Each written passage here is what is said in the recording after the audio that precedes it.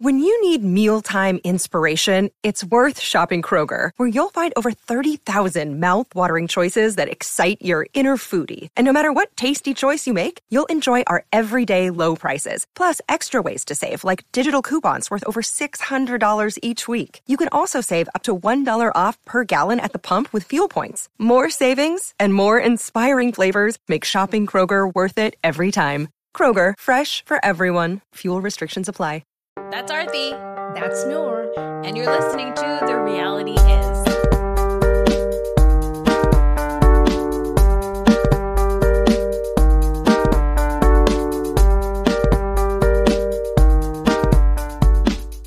Do you have your jade roller out?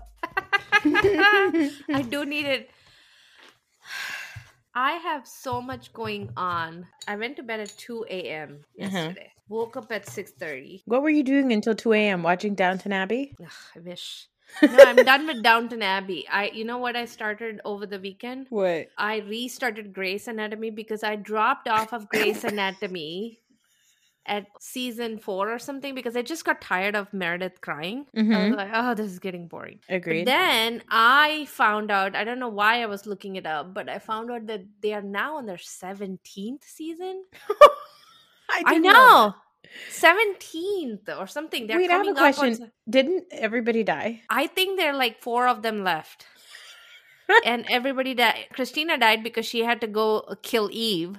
She had to go on killing Eve, so she died. Wait, Christina died? I thought she just left the show. No, so I was looking up Sandra Oh, Killing Eve, Sandra Oh, because I love her hair. So I was like, does she always have that curly big hair?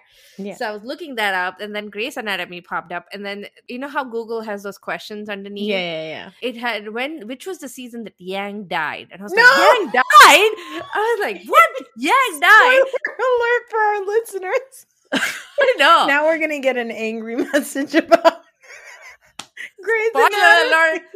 Spoiler alert. Somewhere in that 16, 17 season, Yang dies. Oh, But no. apparently she dies. So I was like, damn it, they have 16 seasons and I stopped at season 3. Does Yeah, it me get too. really better? So apparently Meredith Grey becomes the chief of surgery. Oh, wow. Good for So her. it's like literally from internship to resident to chief. Okay. Surgeon to chief. So I was like, oh, that I can see that. 17 years of that. I would expect her to do that. So I was like, I want to see what happens. So I'm like, I'm going to sit through this because I want to. This thing is still going. It's the longest running TV show. You know, so I'm like, for Shonda Rhimes, I'm going to watch it. Yeah, I stopped watching it. You remember when the season where there was like a cruise ship or something crashed? Yes, that's the season I stopped. Yeah, okay. Yeah, me too. Because I was so annoyed about the fact that there was like this huge disaster. Everybody came to... Literally, I saw that thing happen and I turned the TV off. And I said, "That's I'm not enough." watching. That's enough. No, so I watched that season and I watched until...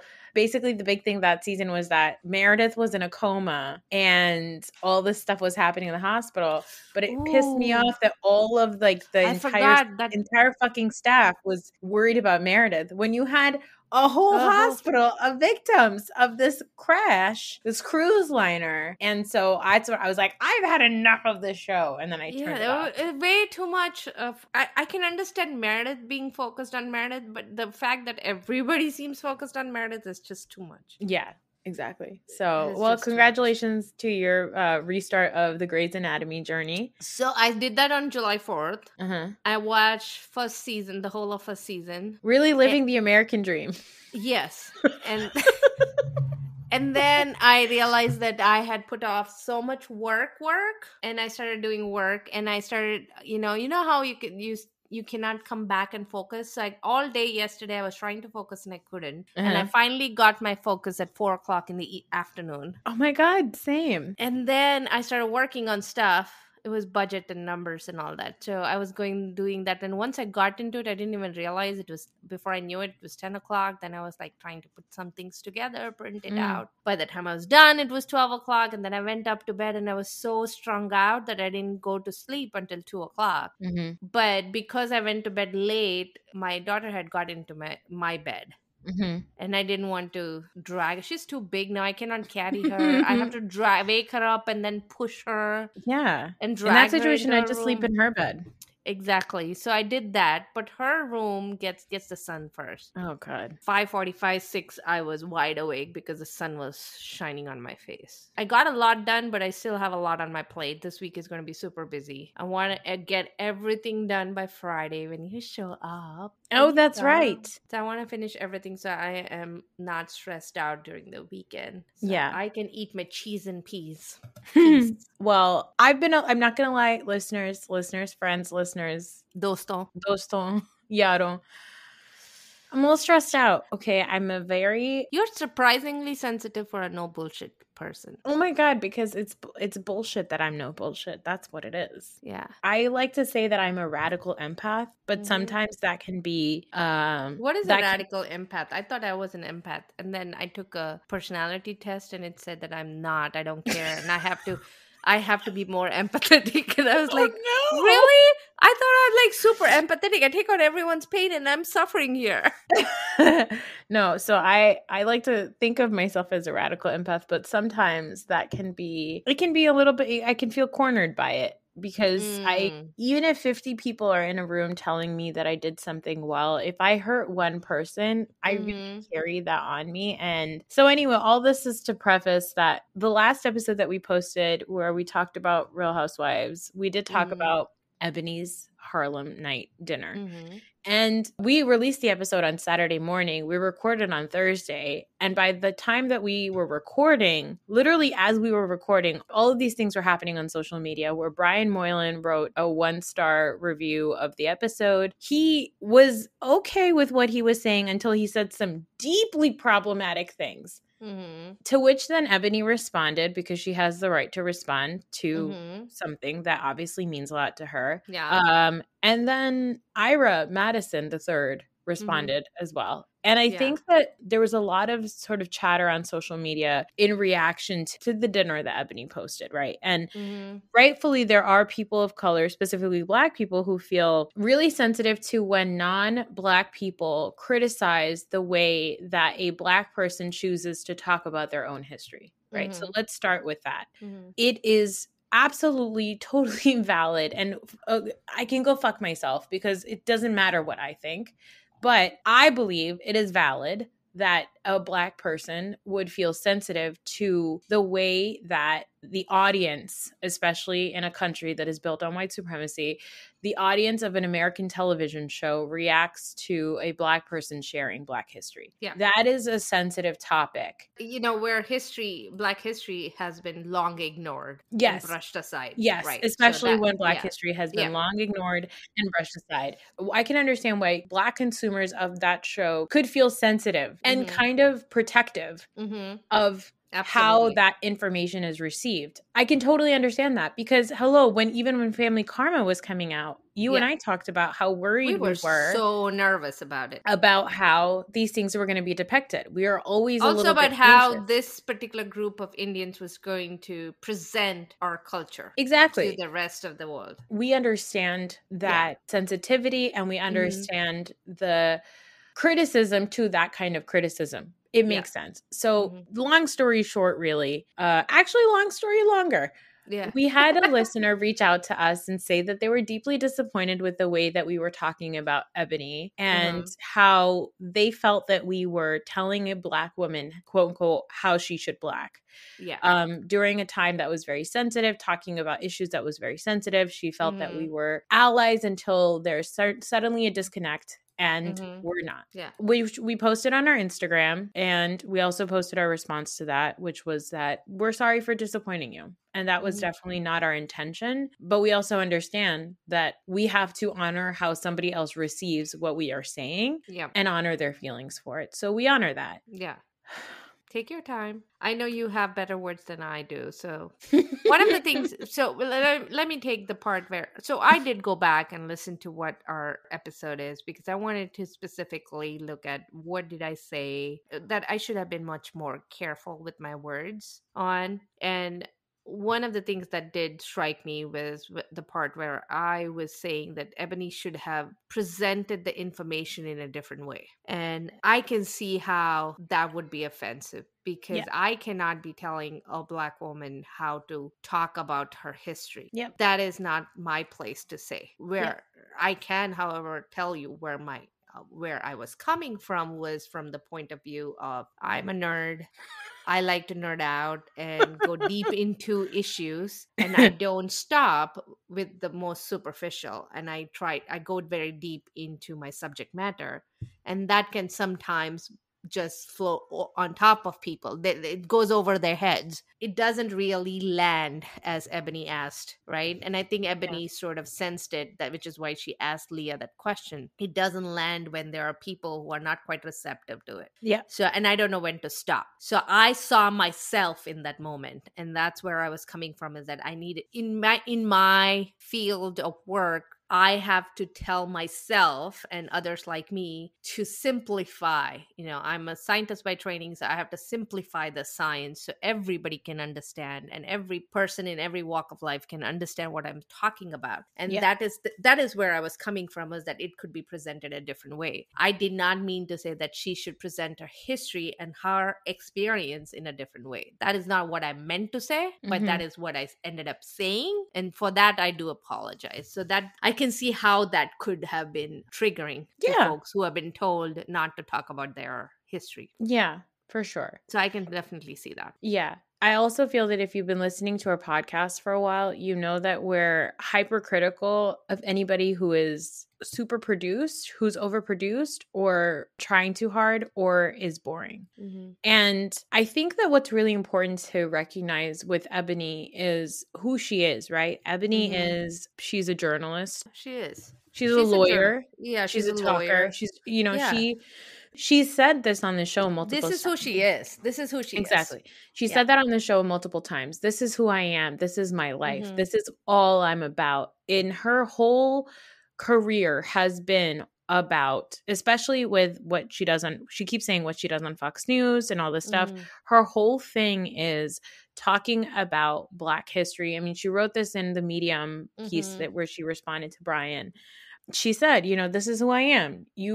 Brian Moylan said something super fucked up, which was like, oh, people are only going to care about things that offend you if they actually care about you after they get to know you, which is like a super insane thing to say. Like, no, Brian, a person should not only care about Black issues if they know Black people. They should care about issues that happen to all human beings, regardless of whether or not they personally know them. Right. So that was super fucked up. And I understand Ebony responding to that because that was insane. But I also think that Ebony has, like, if you notice a couple of things, right? Like when she was at that little fake pageant they did, right? Everybody was like, oh, why is she being so serious with this? Miss City Hall thing. And she was channeling the first ever beauty queen who was Black. Yeah. And so Ebony is really taking to this platform that she has, Real Housewives of New York, and she's taking on these big shoes that nobody else except Bravo has really told her to fill. Yeah. She's now been asked to fill these big shoes of the first Black housewife on Real Housewives of New York, historically like the most beloved franchise of the Housewives. Yeah. She's been asked to fill these shoes. And so it's quite an undertaking that she's taking on. And I think her approach with it is what I have a problem with as a viewer of Housewives. Yeah. Is that she's taken it on as like a historic figure herself. She has now made history being the first Black woman on Real Housewives of New York. So she's now had to fill these really big shoes, which I think is unfair that Bravo has put her in that position. But I also think that we should not be critiquing her with her presentation of Black history. What we should be critiquing her on is her presentation as a housewife. Yes. Like we saw the conversation she's having with Leah, where Leah's like, you don't have to be this person. You don't have to be this person that constantly educates us. And you don't have to make everything a teachable moment. Yeah. And we were simply, God strike us dead, agreeing with Leah. Yes. Which is where we went wrong in the first place. That's where we got into trouble, that we agreed with Leah. We should never, damn it, agree with Leah. She's the problematic one there. My criticism of that night was never to say that she should be off the show. I absolutely don't think she should be. I think she's doing actually a great job on the show. We actually want to know more about her. I think the disconnect that we're seeing here is a sort of the same disconnect that we saw in Dallas, which was on a day-to-day basis in the real world, would these women actually be friends with somebody like Ebony? I actually do think that Sonia would be friends with somebody like Ebony, which is that why that friendship is so realistic. But I don't believe that Ebony or Ramona would be friends with each other. Ramona's like 65 years old. She's an old white lady. And I'm not saying that old white ladies can't change, but she's a real fucking dinosaur. Yeah. So my criticism of Ebony does never, ever, ever meant to come from a place of how she should present her Black history, because who the fuck am I? It truly just comes from how is she as a housewife?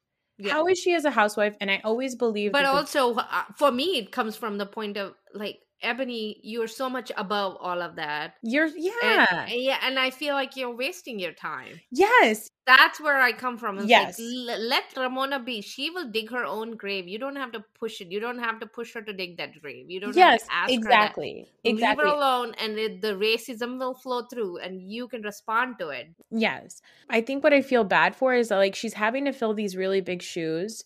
She's taken on this role of almost this historical figure herself, because now she's made history, and she's now talking to people who are beneath her. Like,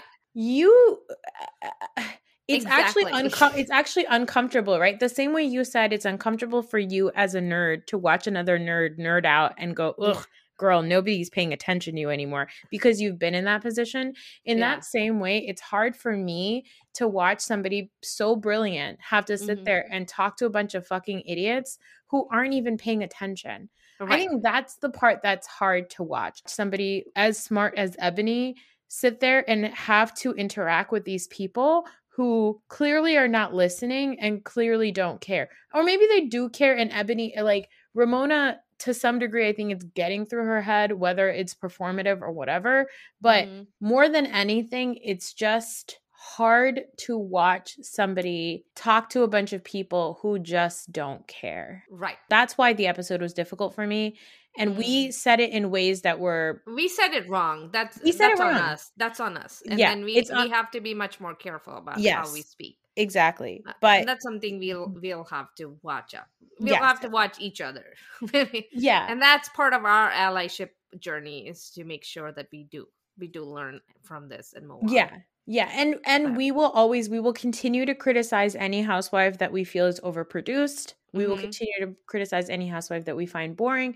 But you'll never really hear me and Aarti calling for a housewife to get off the show unless they do something absolutely egregious. Like, you know, like the people that we wanted off Bravo were the racists in Dallas. Yeah. But even somebody as boring, like fucking, we think Kyle is super boring. Yeah. But we're never going to ask for Kyle to not be on the show because I think we'd lose Kathy. But also, you know, who would buy the hats? Who would buy the hats? Who wears hats? Who would bring the bangs? Yeah. How would we know what the status of Halloween 7 or whatever the fuck movie she's making is? Right. What would Mauricio and PK do then? Yeah, we'd lose Mauricio and PK if we got rid of Kyle. But anyway, our point is, even if we're criticizing a housewife, we don't think that they should be off the show unless they do something super egregious. So anyway, all that being said, we apologize for hurting your feelings. We're not going to do a housewives apology where we say, if we hurt your feelings, no. We actually apologize for saying things that were triggering because we didn't think it through. Yeah. And we're going to work on it. Are you feeling better now? Because you this really bothered you. Because I didn't see that message for a while. I was so busy. I didn't see it. And then I saw it and I saw your response and I was like, oh shit. She's having a breakdown. I'm not even there to help her. I need to call her. You know, I think it's because I know, no, that's because you're a nice person. No, and that's okay. I'm fine. I'm not really that nice. But true. But but you know, just because it's on me, because I think that I try really, really hard not to say dumb fucking shit, but even I say dumb fucking shit. And you know what? the person who wrote to us said one thing that I think was actually really important, which was, I'm going to pull it up. She said something which I thought was important because it's a reminder to not just myself, but to anybody listening who considers themselves to be an ally. She said, it's truly revealing that a lot of non-Black podcasters are truly unaware of the Black experience. No matter how hard y'all try to be allies, there will always be a disconnect that just doesn't click, that surfaces at one point or another. I think that's important. Right? That's because important, and that's true. And I think it's okay to have the disconnect as long as you have Black podcasters who can connect those dots. Yes. And that's where we need to support that, because not everything has to come from a non-Black voice. Yes. It doesn't always have to come from a non-Black voice. In fact, it should come from a Black voice. This type of criticism is definitely better suited for Black voices to talk about. But if we ever overstep our bounds or ever talk about things that are triggering, that's why we want you to let us know if we do say something that ends up being a disconnect. Right. Because that's where the learning comes from when you share where the learning comes from. And it's not necessary for the person. I mean, I don't even know if the person that wrote us is ever going to listen to us again. They said they're not, which is fine. They don't owe us anything. So they don't want to listen to us. That's totally fine. But if they are listening, I hope that the thing that they do take away is that you're absolutely right. We are not Black, and there will be a disconnect. And it's also important for us to be aware of the disconnect and see how it impacts people of color who we say that we're allies to. Because then otherwise there's never going to be any growth. Yeah. I don't know everything. Yeah. I'm going to save that last part. I don't know everything. And send it to Fahad. Oh, he's probably had that saved somewhere else otherwise. But anyway, yeah. So that's that. I do feel better. I just, I hope that people, I hope that if you're listening to us, like you've stuck around because you like talking to us and you think of us as like your friends in your ears, because we're not experts. We're just two women having various types of midlife crises talking about housewives. I'm at peak midlife crisis this week. You think so? Yeah. I think this is peak. I might just shave my head or something like that. Please don't. I'll make sure that you don't. Okay? I will not, only because I know what my skull looks like and it's uneven. I have a flat top of my head. So I'd look terrible if I shaved my head. All right. Well, let's talk about what we're talking about today, which is Married to Medicine. Yes. If people have forgotten, that happened some time ago, 2 weeks ago. 2 weeks ago. We thought that there was going to be a part 2 this week, but for the July 4th break, there was no new content. No. It was Married to Medicine reunion part 1. Okay, let's talk about this situation with Toya and Anila. So Toya and Anila at the reunion are still not friends. They bring up the issue of this unpaid hairdresser. Now, I want to point out something, okay? Anila says, I paid this hairdresser. She pulls out receipts. And Toya shows text messages where this hairdresser sent a message to Anila telling her, I can't keep chasing after you for the money, but this is how much it is. Now, when they showed that message, I looked at the date. The date was August 4th or 5th when he sent that text message. Okay. They went to the March on Washington on August 28th, and I only know that because I'm a narcissist and it's my birthday. So on August 28th, Anila is sitting in a bus with Toya complaining that the hairdressers ask for money right away. The hairdresser sent a message on August 4th saying, or 5th saying, you still haven't paid me. Yeah. So while Anila is waving receipts saying, I paid, Toya's trying to say, you didn't pay them on time. Yeah. And that's what's fucked up. Right. Now, let me tell you something. You can't listen, Anila. Listen, Behna, sister. Yeah. You can't get on the show and boast about your $3 million fucking house and not pay a hairdresser $375 fucking dollars. And then also bitch about Lisa Nicole not paying you $200. $200. What are you doing? Yeah. Is she living in a way where she makes money on an Instagram post is when she will pay people? Yeah, what's your cash flow? What is your cash flow? Is she trying to keep her business separate from her regular money? Is that the condition on which her husband has said, you can do your side business, but you need to not dig into our finances because I'm already building you a $3 million house. Well, okay, here's the other I thing. don't quite understand. Or she's just cheap. I don't understand it. Well, Anila was cast as a famous fashion blogger, okay? Mhm. And since joining the show, she now has almost 70,000 followers. Oh, wow. Okay, but that's since joining the show. Hmm. When she joined the show, she didn't really have that many followers where No, I would when think they told me she was joining, I looked her up and it wasn't many followers. So how was she famous then? I don't know. Does yeah, she she do had like only just like maybe desi? 10,000. Did she do only desi clothes? Is that what it is? No, she did all clothes, but Yeah. at the time that she joined the show or was, hired to be on the show or whatever, she didn't have that many followers. So this whole concept that like Anila is this like famed fashion blogger, like, no, I don't think so. I think she had like a pretty fucking basic Instagram profile. The only reason she got cast on it is because Toya likely told them that she would be a good addition. And so Her got to husband be was on a the doctor and they were moving into Toya's neighborhood. That was it. That was That the was only it. reason. Yeah. So I don't know. I found it to be very strange. I found the whole makeup to be very odd. It felt a little phony to me.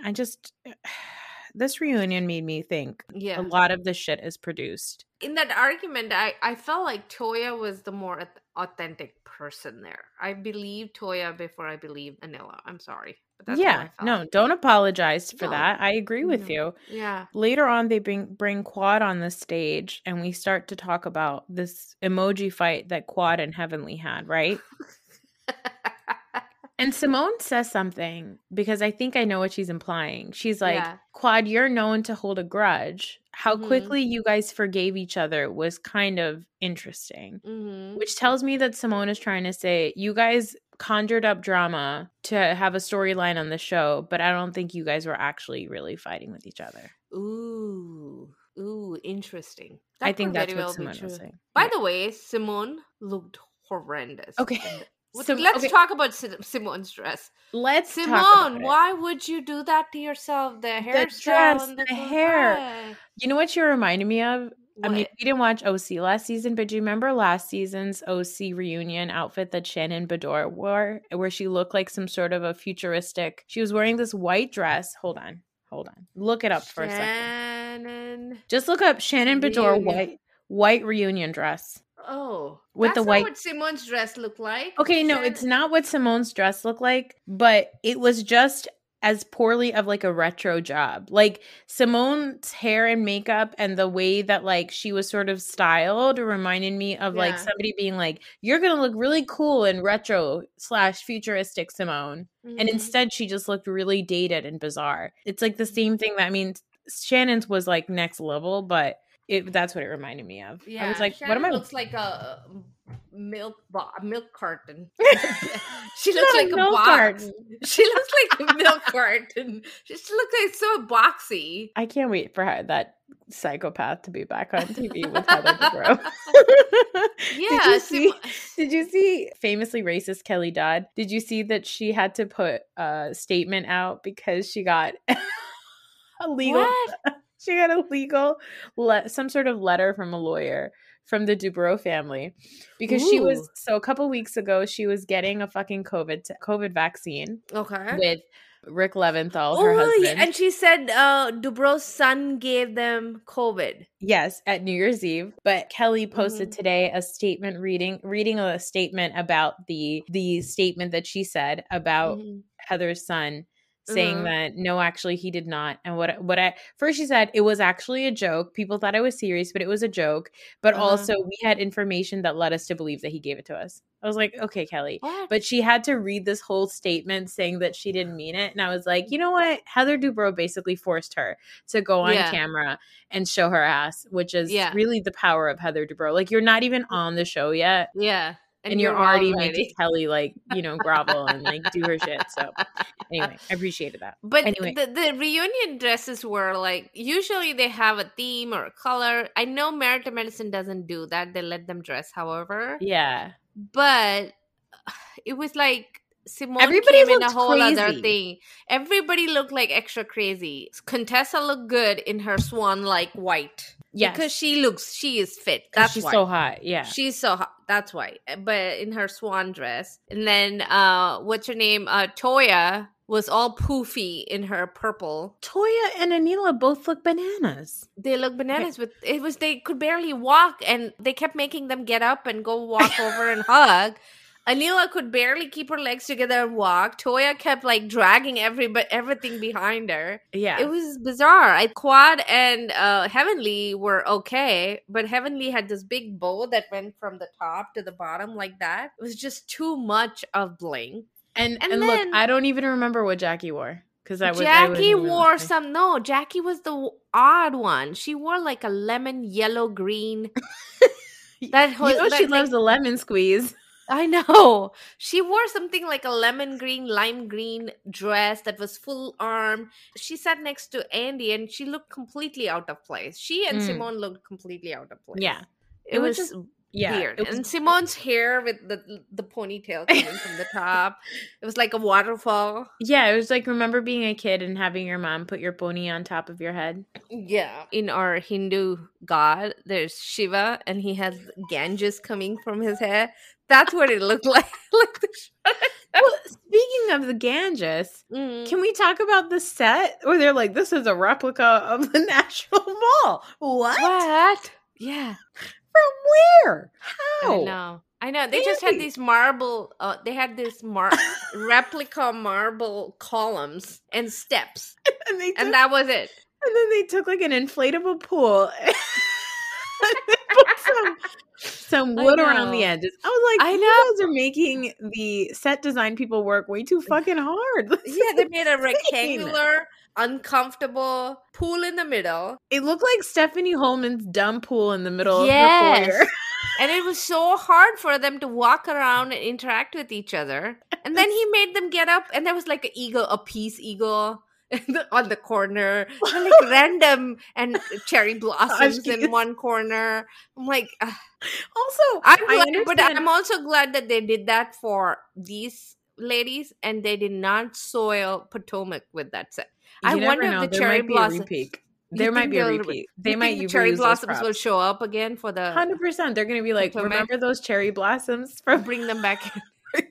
Bring back the cherry blossoms. Also, I understand putting people apart when it's for COVID and everything. Yeah. But if you're having all these women get up and hug each other in their uncomfortable dresses around this inflatable have them pool, on a couch. Sit them on a fucking couch. Yeah. They all have vaccinated. You know that for a fact. Why don't you just let them sit on the couch? I wrote again, which is funny. I wrote this down in my notes because this was my line about Toya when the season started, which is what's going on with Toya. Now we find out why she's supposedly selling her house. It's because she wants to be closer to her children's school and she wants to make the $1 million in the resale. Resale, which is the smart thing to do. But I think there's a little bit of not wanting to be in the neighborhood too. Yeah, and I think that she may have rubbed too many people the wrong way in the neighborhood, and now she needs to leave. But the big thing that happened in the episode was Contessa. Contessa starts to talk about her marriage, or she doesn't really talk about it. She starts to they start to bring it up, and Quad tells everybody, because Contessa tells her to, that Contessa has filed for a separation. And at the same time, the men are watching in the green room, and Scott has just walked in. And Scott does not know that Contessa has done this. Or does he not know? Or does he not know that she's going to share it on national TV? I believe what they're implying is that Scott does not know at all that she has filed this, and that they've never talked about it this way. And she's gone and done this big thing. Oh, which is real juicy. Yep. Now, do you think she should have done it that way, or is that unfair to Scott, or is it? I don't know. It is. It's also confusing. I understand what Jackie was saying, which is we hear about your relationship with Scott, but then we also see you on vacation with him. Yeah, and it sends mixed signals because we don't quite know how to react to it. It kind of reminds me of like, yeah. Can you imagine how her kids must feel then? Yeah, this must be very confusing for the kids too. It is, because as much as I want to believe that, like, even with my kids, if I put up a good face and we all do family shit, my kids can tell when me and my husband are annoyed with each other. Yeah, absolutely. They're 7 and 4. Her kids are older, so like, I think that is a little bit confusing, but I think she's trying to protect them by being like, oh, when we go on vacation, we're not going to stop you. We're not going to not go on a vacation because mommy and daddy are fighting. You guys have promised you a vacation, so we're going to go and we're going to put a smile on our faces and be there for you. But that's what she's trying to do for her kids. She's like, I still have to make sure that they are okay. So that's what she means, that I have to do that. But I also think that doesn't necessarily help too much because it actually makes it worse for the kids because it's even more confusing. Yeah. And as somebody who actually grew up in a house like that, where like my parents would argue with each other, or there would be, drama in my mom's family or my dad's family or whatever, and we would know about it, but then my parents would put on a happy face and we would never get a resolution about what happened, but we definitely saw them bickering. Yeah. It actually created another level of confusion. Anxiety too, because you don't know what's happening. Yeah, but it creates another level of confusion that I wasn't aware was bleeding into how I navigated relationships until I got much older. Yes. So you don't even realize what you're going through. No. When that is happening. Yeah, you start navigating my parents your were life the same way. Yeah, you navigate your life then the way your parents did, which is like if your parents are doing a fucked up thing, you start doing fucked up things, which is where you start putting on a happy face even though you're miserable inside because you want to make the people around you happy. And then you end up realizing that you're hurting yourself. I mean, Contessa is actually doing that to herself. Yeah. She's not dealing with the issue with her marriage because she wants to protect her kids. Yeah. And she probably feels a lot of guilt for like leaving to go do stuff. She probably feels a lot of guilt for like, well, I left and Scott took over and I should be grateful for that. I think the issue with Contessa is she doesn't quite feel secure in who she is enough to allow a balance in her relationships. I think Contessa wants to be 100% mom, 100% wife, 100% doctor, 100% everything. That is so all of us though. It is, but I think until you realize that you can't do those things 100%, until you realize that sometimes some things are just going to have to get less and you have to be okay with it. Once you realize that, then I think you start to get to a better place with yourself. Yeah. Otherwise, you just beat yourself up for not being 100%, Right. And you get depressed. Like I do sometimes. And then I'm like, fuck it. Nothing's going to get done. And I'm going to curl up into a ball and perhaps watch 17 seasons of Grey's Anatomy. Is that what's happening with me? I don't think that's what's happening with me. No, I don't think that's what's happening with you. But that has happened to me. Okay. Yeah. There may or may not have been a reason why I consumed 8 years of Marvel in 6 days, guys. Yeah. It's called depression. Okay. Yeah. Welcome. Yeah. But anyway, that's it for Married to Medicine Reunion Part 1. The season started off so good and then it just kind of like fizzled away into something I didn't quite understand. Yeah. I think this is how all the shows go through 5 years of good 5 years, and then they have to shake it up a little bit, and then they have a bad year or two, and then they come back. I feel like this is the bad year. Married to Medicine's bad year. I'll still take it. It's better than the lost seasons of Real Houses. Correct. Correct. Yeah. So I'll still accept it. But overall, we hope you like this episode. We hope you still listen to it. This is what I'm going to keep saying this. I hope you don't hate me. What? But they can hate me? What? You didn't say hate us. No. You're like, just me. Don't hate me. One thing I just want to say is that if at any point I said anything that implied that I think that any woman on this show or on any show on Bravo, any woman on Bravo, anywhere in the universe. Anywhere in the universe actually should be making themselves small so that white people feel better about themselves. If you ever got that implication from me, please know that is not what I meant, because that is one thing that I try to actively work on in myself. Even when like people say, why do you watch Housewives? It's like trash or whatever, right? I'm like, yeah, it's trash. But I actually think that there's something really fun to take away from it, which is that every single person on Housewives is unapologetically who they are. Correct. And Ebony Williams is unapologetically who she is. Yeah. Even if she's nerding out and we see ourselves in her, the thing that we don't want is for her to make herself smaller for the comfort of any other person. Absolutely. If anything, we just want her to be respected and to be given respect on camera the way we think that she deserves, which unfortunately, none of the women in New York, maybe Sonia, maybe Sonia. Leah. Yeah. Leah, They're not going to do. Yeah. They're not going to do. No. Leah has So. her own agenda. In my mind, she has her own agenda. I think Sonia is the only one that's open. Leah's a sore subject in my mind when it comes to Ebony. It's a relationship I don't understand that really kind of confuses me. And I think that there's a more compelling story to be told when you see somebody like Ebony have a best friendship with somebody like Leah, who has really polarizing views about the world, about voting, about feminism, about fucking cultural appropriation. She has very strong polarizing views. And I think it's actually more interesting to watch somebody like Ebony talk to someone with views like that and try to make them understand why what they believe could be dangerous. Because we already know that a 60-some-year-old dinosaur like Ramona, what they're capable of. We lived through 4 years of it. Yeah. But I think that what we also need to understand is what faux progressives like Leah, when you bolster them, how dangerous it could be. That to me is more compelling. And hopefully we get to see that in another season with Ebony on TV. Who knows? Yeah. But that's the that on that. That's the that. And I think we should leave it at that. And then we will leave it at that. So we will talk to you to talk about Family Karma on Friday. Yeah. Okay, bye. Bye.